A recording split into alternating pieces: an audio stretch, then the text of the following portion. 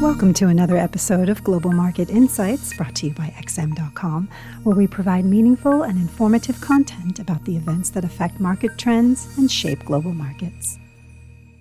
This is the Daily Market Comment Podcast for Wednesday, June 14th by Haralambos Pissouros. I'm Christina Marujos, and thank you for joining us at XM.com. The dollar traded lower yesterday after data showed that U.S. consumer prices barely rose in May, taking the headline year-on-year rate down to 4% from 4.9%. That was the smallest increase in more than 2 years, adding to the view that the Fed is likely to skip raising rates today. Indeed, the probability of no action is now resting at around 92%. That said, the core CPI rate only slid to 5.3% year-over-year from 5.5%, which is still more than double the Fed's 2% objective. Therefore, investors continue to see a decent, albeit smaller than before the inflation data, probability of a July hike. Ahead of the inflation numbers, investors were foreseeing 20 basis points worth of a hike for July. Today, they are penciling in 18 basis points. They are also seeing a quarter-point cut by the end of the year. With all that in mind, today market participants will be sitting on the edge of their seats in anticipation of the FOMC decision. Given that they are nearly certain that the Fed will refrain from pushing the hike button after 10 straight hikes, a skip on its own is unlikely to trigger market volatility. The spotlight is likely to quickly turn to the updated macroeconomic projections and the new dot plot. If policymakers raise their median dot for 2023, the dollar could still rally despite officials skipping a rate hike, as this could be interpreted as a July rate increase and no cuts for this year. For the dollar to come under strong selling interest, the Fed may need to stay sidelined and signal that they are probably done raising rates, which appears to be the least likely scenario given how high underlying inflation is. Having said all that, though, even if the dollar strengthens due to a hawkish pause, it may be premature to argue about a potential bullish reversal. After all, investors appeared overwhelmingly willing to sell the greenback when data was supporting the case of a wait-and-see approach at today's gathering. What's more, there are more major central bank decisions pending in the days ahead, with the European Central Bank deciding tomorrow and the Bank of England next week. Hawkish rhetoric by those banks could push the dollar lower against the euro and the pound.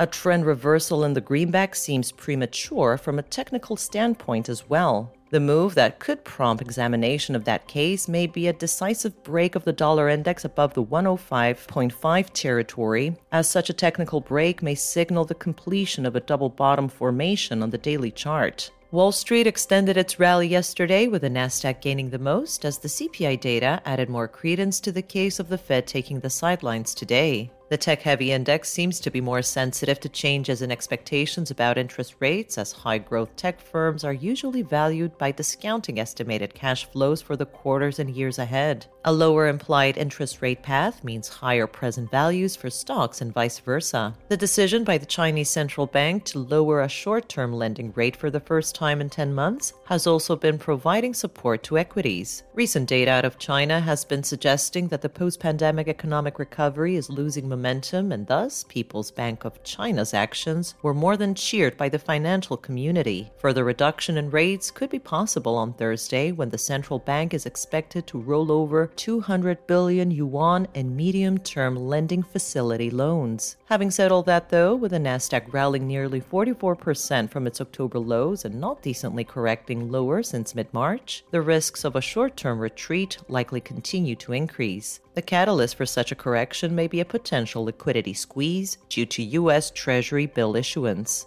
Thank you for listening to the Daily Market Comment Podcast here at XM.com. Thank you for listening to another episode of Global Market Insights, brought to you by XM.com. For more in-depth technical and fundamental analysis, be sure to visit www.xm.com/research.